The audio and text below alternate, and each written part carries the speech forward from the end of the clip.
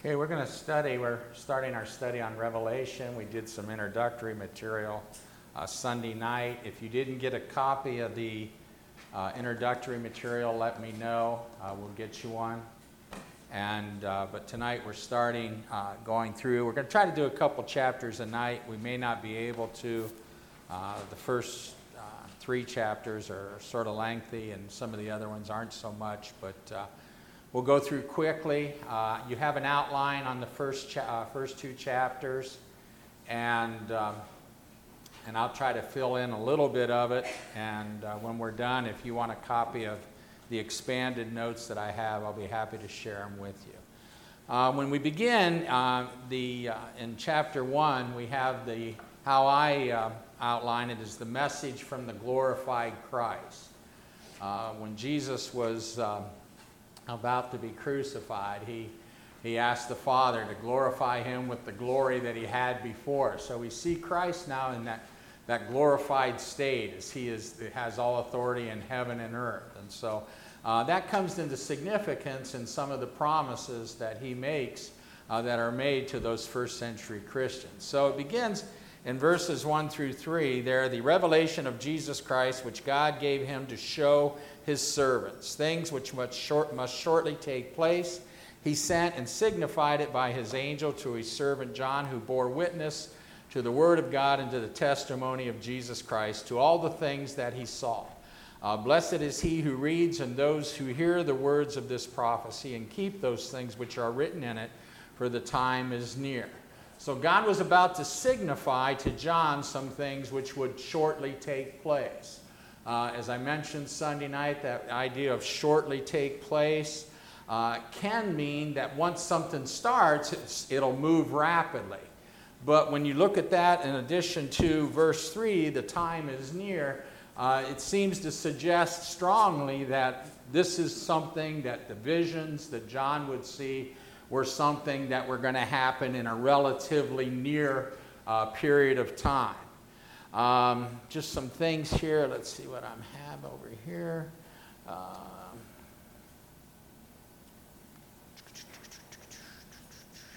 Obviously said, as we talked about Sunday, that there was some blessings in reading and hearing and keeping those words.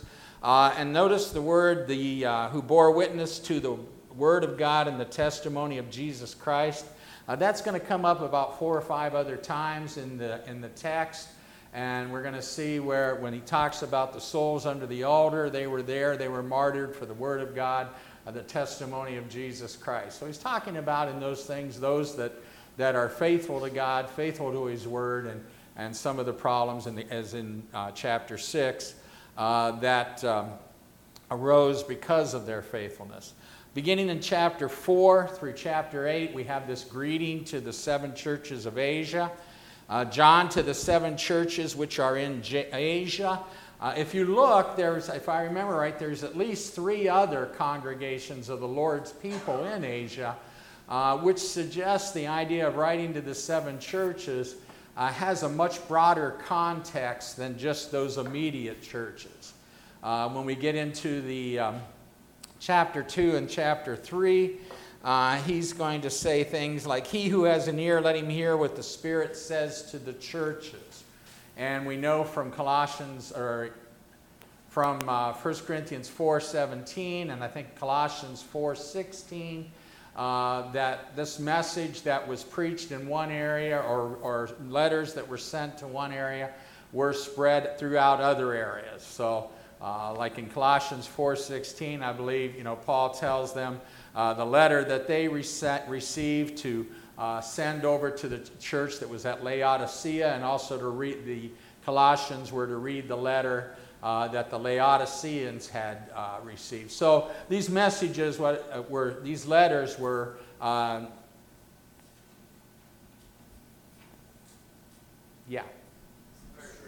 distributed. Thank you. To other churches. And so the 7 is in Revelation and in other aspects of the Bible is a number that often suggests completeness. So there's that thought there. So John to the 7 churches which are in Asia. Grace and peace from him who is and who was and who is to come, and from the seven spirits who are before his throne, and from Jesus Christ, the faithful witness, the firstborn from the dead, and the ruler over the kings of the earth. To him who loved us and washed us from our sins in his own blood, and he has made us kings and priests to his God and Father. To him be glory and dominion forever and ever. Amen. Behold, he is coming with the clouds. Every eye will see him, even though they who pierced him, and all the tribes of the earth will mourn because of him. Even so, amen. I am the Alpha and the Omega, the beginning and the end, says the Lord, who is and who was and who is to come, the Almighty. So grace and peace from God. Notice he says that God is the one who is, who was, and who is to come, the eternal God, the eternality of God. And from the seven spirits that were before him, or before his throne, over in Isaiah chapter, and I think there's the main thought there is that the seven, the complete spirit, is referring to the Holy Spirit. But when you look over in Isaiah chapter 11 and verse 1 and 2, we read, there shall come forth a rod from the stem of Jesse, and a branch shall grow out of his roots. The Spirit of the Lord shall rest upon him, the Spirit of wisdom and understanding, the Spirit of counsel and might, the Spirit of knowledge and the fear of the Lord. And if you count those up, there's 7 there. So it may have a reference to that complete whatever that Isaiah is referring to. And the message is from Jesus Christ. And he defines him or describes him as the faithful witness. In Isaiah 55 and verse 4, we read, indeed, I have given him, God speaking about his servant, given him as a witness to the people, a leader and a commander to the people. And then in John chapter 8, verse 14, Jesus said, even if I bear witness of myself, my witness is true, for I know where I came from and where I am going, but you do not know where I come from and where I am going. And we just think about in our life how many times, people have told us things and it wasn't true. But Jesus is the faithful witness. We know that what he says is true. He's from God. It's impossible. He is God, and it's impossible for God to lie. He's also, it says, described here as the firstborn from the dead. In 1 Corinthians chapter 15, verse 20 through 23, but now as Christ is risen from the dead and has become the first fruits of those who have fallen asleep. For since by man came death, by man also came the resurrection of the dead. For as in Adam all die, even so in Christ all shall be made alive, but each one in his own order, Christ the first fruits, and after those who are Christ at his coming. So one thought that is expressed here, obviously Christ wasn't the first person to come back from the dead. When Christ, during his earthly ministry, he raised some individuals from death, Lazarus being one of them. We go back to the time of, I think, Elijah and Elisha. I remember both of them, I think, or at least one of them raised a son of one of the ladies from anyway, raised a young boy from the dead. So it wasn't the first one, and some suggest that when the text says here is the firstborn from the dead, and you've probably heard this, the first to rise and to die no more. And obviously there's that aspect of it, but there's also another aspect, and we find that in Colossians chapter 1 and verse 18. He is the head of the body, the church, who is the beginning, the firstborn from the dead, in that all things he may have the preeminence. If you remember from the Old Testament, the firstborn child, the firstborn male, was the preeminent child. In other words, when in the patriarchal period, the firstborn son, he became the spiritual leader of the family, and also the firstborn son received a double portion of the inheritance.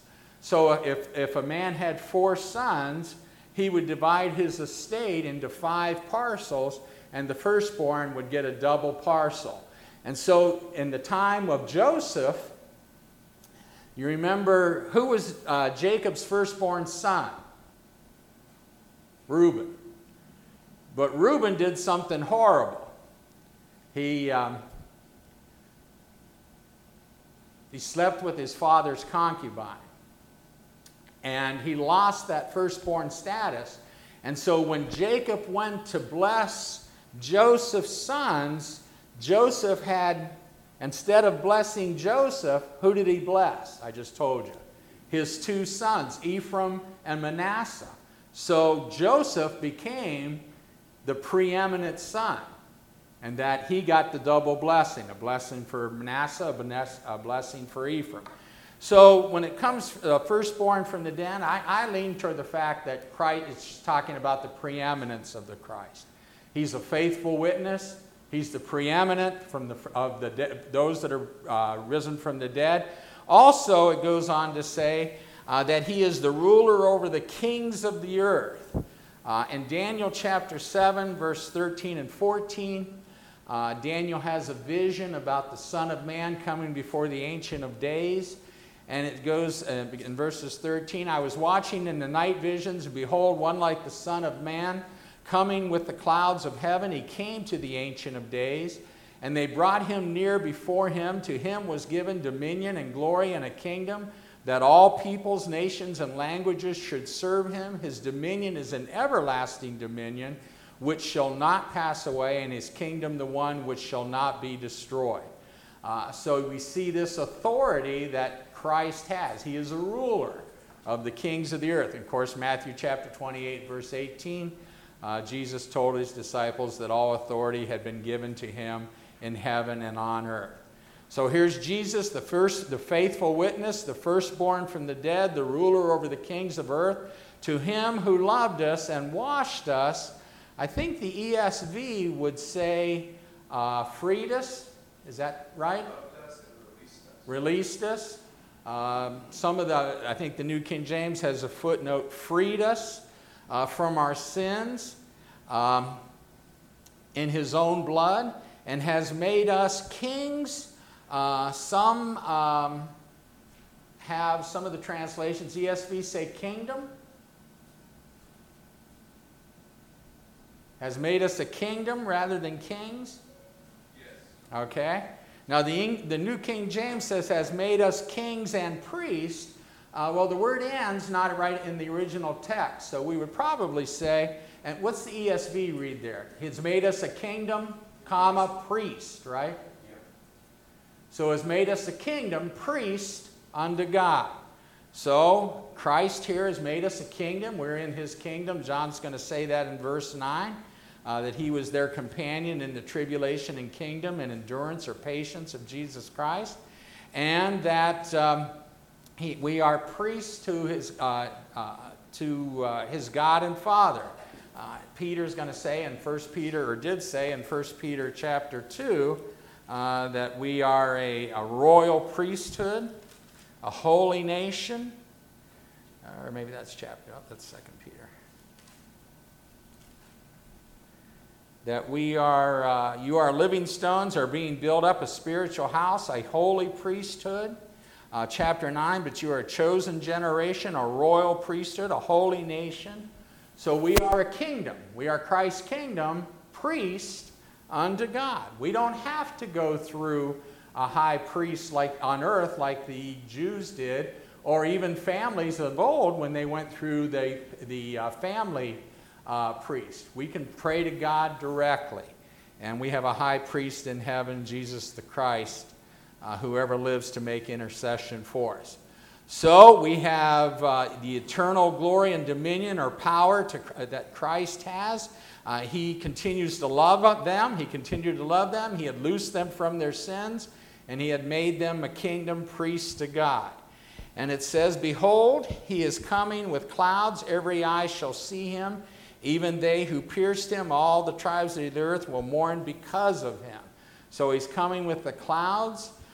We turn over to, of course, when Jesus ascended into heaven in Acts chapter 1, the angels told them in the way that he left, he would come back in like manner In 1 Thessalonians chapter 4, it talks about when Christ comes, those that are dead will be resurrected. Those that are alive will be changed and meet him in the clouds and be with him forevermore. But it says that every eye will see him, even they who pierced him, and all the tribes of the earth will mourn because of him. In Zechariah chapter 12, verses 10 through 12, the prophet said, beginning in verse 10, "And I will pour on the house of David and on the inhabitants of Jerusalem the spirit of grace and supplication.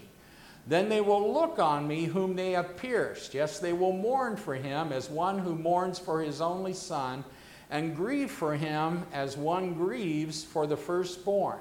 And that day there will be a great mourning in Jerusalem, like the mourning at Hadad-rimmon in the plan of Megiddo. And the land shall mourn, every family by itself, the families of the house of David by itself, and their wives by themselves, and the family of the house of Nathan by itself, and their wives by themselves." And the thought seems to be that John, or the vision that John has is here, is that when Christ comes again, obviously those that have rejected him are going to mourn over the fact that he's come, they're not his, and they're going to suffer the consequences of not obeying the gospel. And of course, predominantly in the first century, it was the Jews who rejected Christ. And so all tribes will mourn up because of him. And of course, in John chapter 5, verse 28 and 29, Jesus said, "Do not marvel at this, for the hour is coming in which all who are in the graves will hear his voice and come forth. Those who have done good to the resurrection of life, and those who have done evil to the resurrection of condemnation." So then Christ identifies himself in verse 8, "I am the Alpha, the Omega, the beginning and the end, who is and was and who is to come, the Almighty." So he identifies him as the eternal one, as being eternal. I'm the beginning, the end, the first, the last, one who was, who is, was, who is to come, and identifies himself as being part of Almighty, or being part of the Godhead, Almighty God. In Isaiah chapter 9 and verse 6 and 7, "For unto us a child is born, unto us a son is given, and the government will be upon his shoulder, and his name will be called Wonderful Counselor, Mighty God, Everlasting Father, Prince of Peace. And of the increase of his government and peace there will be no end upon the throne of David and over his kingdom, to order it and establish it with judgment and justice from that time forward, even forever. The zeal of the Lord of hosts will perform this." So here's this message that John is to give to the 7 churches of Asia, and to be distributed, I think, to the rest of the churches, primarily in Asia, because they were the hotbed of persecution at this time. Asia there was the center for emperor worship. We're going to get into that when we get to the looking at the 7 congregations that are addressed. But it was the center of emperor worship, and it was the center of the cult that promoted that and aided in deceiving the people that Domitian was God, and all that was associated with that. Obviously, Jesus identifying himself as the Alpha and the Omega, the beginning and the end, corresponds with John 1 through 3.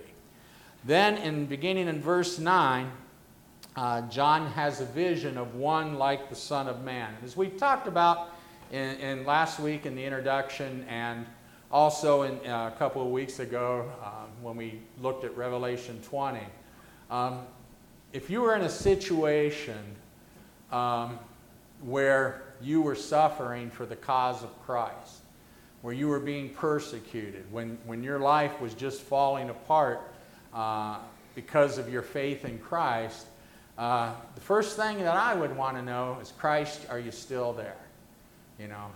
No one's heard from you, and approximately, if we take the late date, which we are in this class, for approximately 60 years, it's been about that since Paul's vision. No one's seen you. Are you still there? And obviously, John giving this vision of a glorified Christ would be a comfort to them. And then the second question, my second question would be, do you know what's going on? And as we go through chapter 2 and 3, we see this. I know your works. I know what you're dealing with. I know your strengths. I know your weaknesses. Here's what you need to do. If you do that, here's the blessings that are associated with it. And then the third thing, are you capable of doing anything? And then chapters 4 and 5, we see the Lamb being at the throne of God, the Lamb that was slaughtered. That word slain there literally means slaughtered. And he's the one that's worthy to take these seals and to open them and to institute God's plan for his people. So it sort of lends to me, when I think about it, these were questions that I would ask, and it seems that God, by inspiration, is answering these questions as we move through the text. So John was in the Spirit on the Lord's day. I, John, both your brother and companion in the tribulation and kingdom and patience of Jesus Christ, was on the isle that is called Patmos for the word of God and for the testimony of Jesus Christ. I was in the Spirit on the Lord's day, and I heard behind me a loud voice as of a trumpet. In the Spirit, well, I skipped a part. Let me see. John was a brother and companion, or a partner, I think the ESV says. Fellow partaker, the New American Standard says, to the saints of the 7 churches of Asia. He was a partner with them in tribulation. Paul wrote to Timothy that all who are godly in Christ Jesus will suffer persecution. He was also a partner with them in the kingdom. Colossians 1 verse 13, God had delivered the saints at Colossae from the power of darkness and conveyed them into the kingdom of the Son of his love. He was also a partner with them in enduring trials as Jesus had. In Revelation chapter 14 verse 12, here is the patient of the saints. Here are those who keep the commandments of God in the faith of Jesus Christ. John tells us he was an exile in the Isle of Patmos, and he was there being exiled for the word of God and the testimony of Jesus Christ. He was there because of his faith in God and specifically in Jesus Christ as his Savior. He says he was in the Spirit on the Lord's day. Seems to suggest that John was in some state which was receptive to receiving a vision from God, or that he was receiving a special revelation from God. John heard a loud voice as of a trumpet saying he was the Alpha, the Omega, the first and the last. And the voice commands John to write what he sees and send it to the 7 churches which are in Asia. And so John's vision is, we're in verse 11. I am the Alpha Omega, the first and last. Write what you see in a book, and send it to the 7 churches which are in Asia, to Ephesus, Smyrna, Pergamos, Thyatira, Sardis, Philadelphia, and Laodicea. Then I turned and see a voice that spoke with me. And having turned, I saw 7 golden lampstands. So he sees 7 golden lampstands. In Revelation chapter 1, verse 20, it tells us that the lampstands represent the 7 churches. And in the midst of them, one like the Son of Man. Well, we just read that in Daniel chapter 7, verse 13. This Son of Man approaches the Ancient of Days. He was given dominion and glory and a kingdom. All peoples, nations, and languages should serve him. You know, we put this in the context of those first century Christians, and they're being persecuted by a pagan Roman leader and those that support him. You know, I'd want to know, are you still in authority? Are you still have all authority in heaven and earth? So you see, in this vision, John, this is being reiterated to John and affirmed to John. He still rules in the kingdoms of men. And in the midst of the 7 lampstands, one like the Son of Man, who, if they were familiar with Daniel, would know here his Son of Man has dominion over all nations and powers, clothed with a garment down to the feet and clothed about with the chest with a golden band. Some believe that represented his being a high priest after the order of Melchizedek, as he is in heaven. His hair and head and hair were white like wool, as white as snow, and his eyes like a flame of fire. In Ghana and in many cultures, white is not only in some a sense of a color of purity, but is also a color of victory. I think I've told you the story how one year Ted and I were in Ghana, and a chief had been supposedly unjustly thrown into prison, and he got out, and the city was just, celebrating because he got out, and all the Ghanaians were taking baby powder and putting it on, and they were wearing white clothes, and the ladies were wrapped in white cloths and things like that. And they called, when they saw Ted and I, of course, we're walking victory because our skins were light and theirs were obviously darker. And so they pushed us to the front of the crowd, and they pushed us into the chief's palace area. And I can remember as we were walking in there was a head pan, which is a pan about that deep and about 3 foot around, and it was filled to the top with blood, where they had sacrificed animals, and you could see they had branches there where they had dipped them in the blood and put it around the door, much like Moses did in Egypt years ago. But this was all a sign of victory. So when you think about Christ, his head and hair were white, wool, and snow. There's a sense of purity. Obviously, God is holy. But there's also can be a sense of victory here, that he's going to be victorious, which obviously he will be. His eyes were like a fiery flame. That phrase is used again in chapter 2 when he's to the angel at the church in Thyatira, write these things, says the Son of God, who has eyes like a flame of fire, and his feet like fine brass. In Daniel chapter 6, Daniel sees a vision. And in this vision, his body was like beryl, his face like the appearance of lightning, his eyes like torches of fire, his arms and feet like burnished bronze in color, and the sounds of his words like the voice of a multitude. So there seems to be that reference back at Daniel. And his feet were like fine brass. The word that's translated fine brass is not used anyplace else in the New Testament. Except when it's used later in chapter 2. And it's not used in any other classical Greek, according to the reference that I have. So they don't know exactly what it means. It could be like burnished brass, or highly shining brass, or refined brass. They don't know.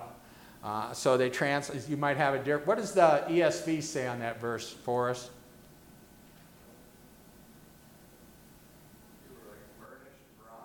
Okay, verse 15. Okay. Yeah.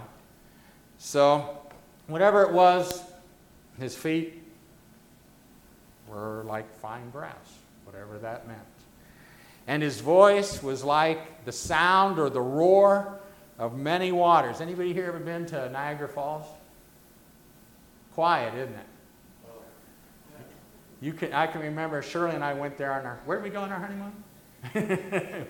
Niagara Falls. And I can remember waking up in the morning and hearing this like background noise, and I couldn't figure out what it was.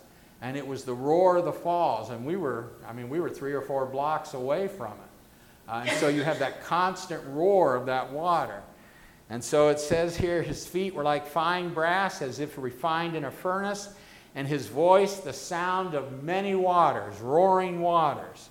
And out of his right hand 7 stars. He had in his right hand 7 stars. Out of his mouth went a sharp 2-edged sword, and his countenance was like the sun shining in its strength. So in his right hand were the 7 stars, and in verse 20 it tells us those 7 stars are the angels or messengers of the 7 churches. The word angelos fundamentally means messenger.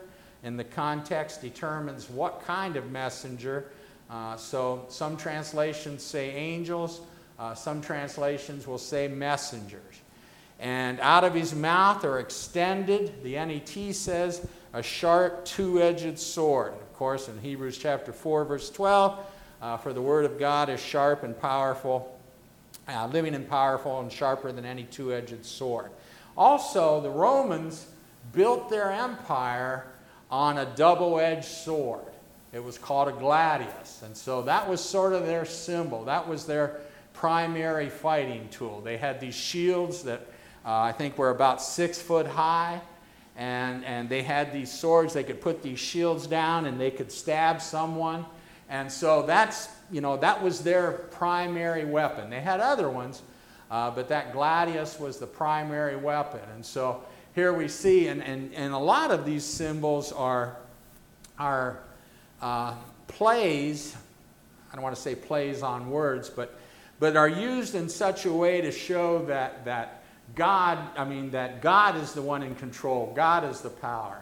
The idea of the Alpha and the Omega. Some of the emperors would identify themselves as the Alpha and the Omega, the beginning and the end.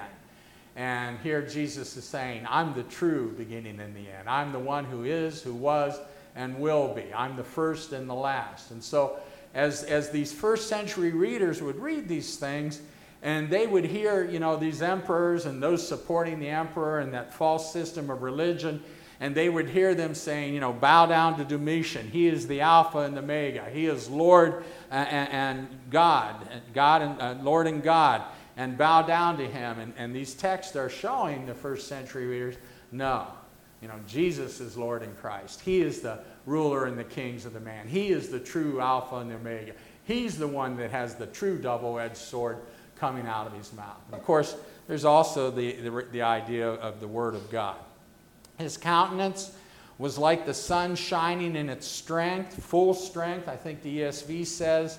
The NIV says in his brilliance. And of course, we think about Matthew chapter 17 when Jesus was... Oh, no, it can't be time already. I'm talking faster than I can think. In Matthew chapter 17, when Jesus was transfigured, his countenance, his visage became brilliant. And so we see this in this state of glorification. And John's response to the vision, he says, and when I saw him, I fell as dead at his feet. But he laid his right hand on me, saying, do not be afraid. I am the first and the last. And so, there's a sense that when you and I stand before God, that we can have a sense of confidence. The Hebrew writer talks about approaching the throne with boldness, but there's also a sense it will be an awesome thing to stand before the living God. And, no matter how much confidence we may have, it's still you're in the presence of someone who is totally greater than us, beyond our rationality of understanding all that is about him. And so I can imagine John seeing this vision of the glorified Christ. I'm sure there's probably you'd have to be pretty hard-hearted not to fall down like John did. And he says, do not be afraid. He laid his right hand on me, saying, do not be afraid. I am him who lives and was dead, and behold, I am alive forevermore, and I have the keys of of Hades and death. So he charged John. He said he further identifies himself. He's the first and last. In Isaiah chapter 44 and verse 6, we read, thus says the Lord, the King of Israel, and his Redeemer, the Lord of hosts, I am the first, I am the last. Beside me there is no God. Well, we understand that. We talked a little bit about that Sunday in our lesson. But here we are, put ourselves in that first century context. Here's Caesar saying, I want you to call me Lord and God. And here Jesus says, I'm the God. There's no other beside me. I am the first and last. And their minds would go back to Isaiah, most likely. I am the one who lives and who died, and behold, I am alive evermore. In Romans chapter 6, verse 9, we read about Christ having been raised from the dead, dies no more, death no longer has dominion over him. And of course, I have the keys to the Hades and death. Matthew chapter 16, he tells Peter that upon that rock, the confession that he is the Christ, he would build his church, and the gates of Hades shall not prevail against it. So Christ further identifies himself here as being divine, of having that authority, of being the true power. He's the Alpha, the Omega. He is the true God. There is no other. Don't worry about Caesar. I've got this. And he charged John, he says, write the things which you have seen and the things which are and the things which will take place after this. He charged John to write what he had seen, the things that are, and the things will take place. I have a note I wanted to share with you on this. Let's see if I can get to it.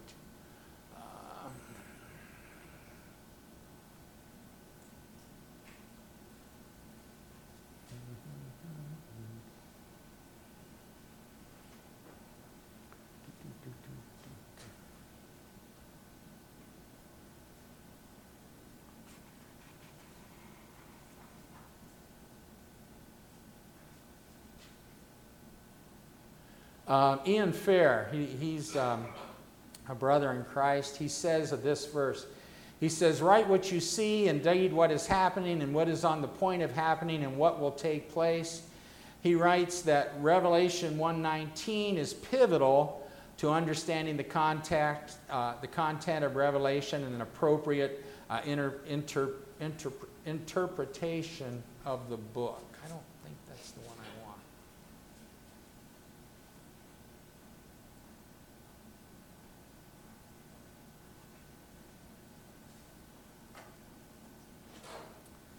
If you take the futurist view, the things which will take place after this, we get to chapter 4. It says, after these things, the futurists take everything from chapter 4 as in the future. They would take that as the rapture, the tribulation, obviously the millennial reign of Christ. So Jesus charged John, or the Son of Man there, the one like the Son of Man charged John to write what he had seen, the things which are, the things will take place after these things.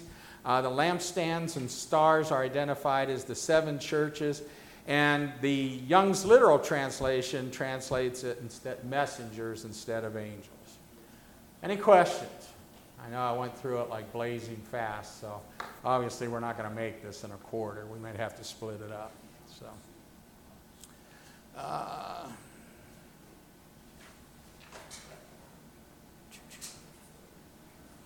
So, any questions, comments? Yes, sir. Would this be, so this vision, would it be a literal, like, vision, right? It would just be... Yeah, I believe he really saw it, However, how God did that, I mean, I don't know whether he placed it in his mind or whatever, but John was given these different visions. And I've heard it described what we're going to see as we move through Revelation, and I always, when I'm teaching it at school and talking to the students, some of us are old enough, well, I even mentioned it the other day, are old enough to remember those things that would put in, it was like a round circle that had like slides on it, and you put it in this thing and you click it and you'd see these different scenes. A lot of times it was foreign countries or thing, and I remember Brother Jackie used to describe it, if you just picture that, every time this clicked, John was given a different vision of these things. And for them, they pretty much, I would think, knew what was going on. And if they didn't understand the visions, what would be the blessing of reading or hearing, or even how could they keep the message of the book? You can come on in. And so they understood it. And the difficult thing for us is trying to put it in a first century context. What did these visions mean? And a lot of them go back. I was looking at something and I'm thinking there's supposedly, as I was looking through some of them, I didn't agree with some of them, but supposedly there's about over 400 references to the Old Testament in Revelation. I don't know if I agree. As I looked at some of the ones that they're saying, they seem stretched a little bit, but there's obviously a lot of the Old Testament in Revelation that will help us maybe to understand as we go through these visions. And again, if we look at these visions, and I'll stop here. If we look at these visions, when you go to an art gallery and you look, I'm thinking about if you've ever been down to the Ringling Museum. As you walk in, I think there's a big, is it a Monet? I don't know. There's a work of art on there that's probably, I'm saying it's probably 20 by 20 or 20 by 30. It's a huge painting. But when you look at it, I mean, there's this impression that you have. But when we look at art, we don't get in there and we don't look at every eyebrow or everything like that. We take the picture as a whole. And when we're going through Revelation, we'll do that a lot. We'll look at what does this picture signify? What is, we look at this picture, what does it mean to us? And the Old Testament will help us with some of that. And some of it just, I think life helps us. When the skies go dark and the thunder crashes, that's not a good time. So those type of things I think will help us to get the picture that God was giving to John. All right, thank you for your attention, and we'll pick up on chapter 2 and 3 next week.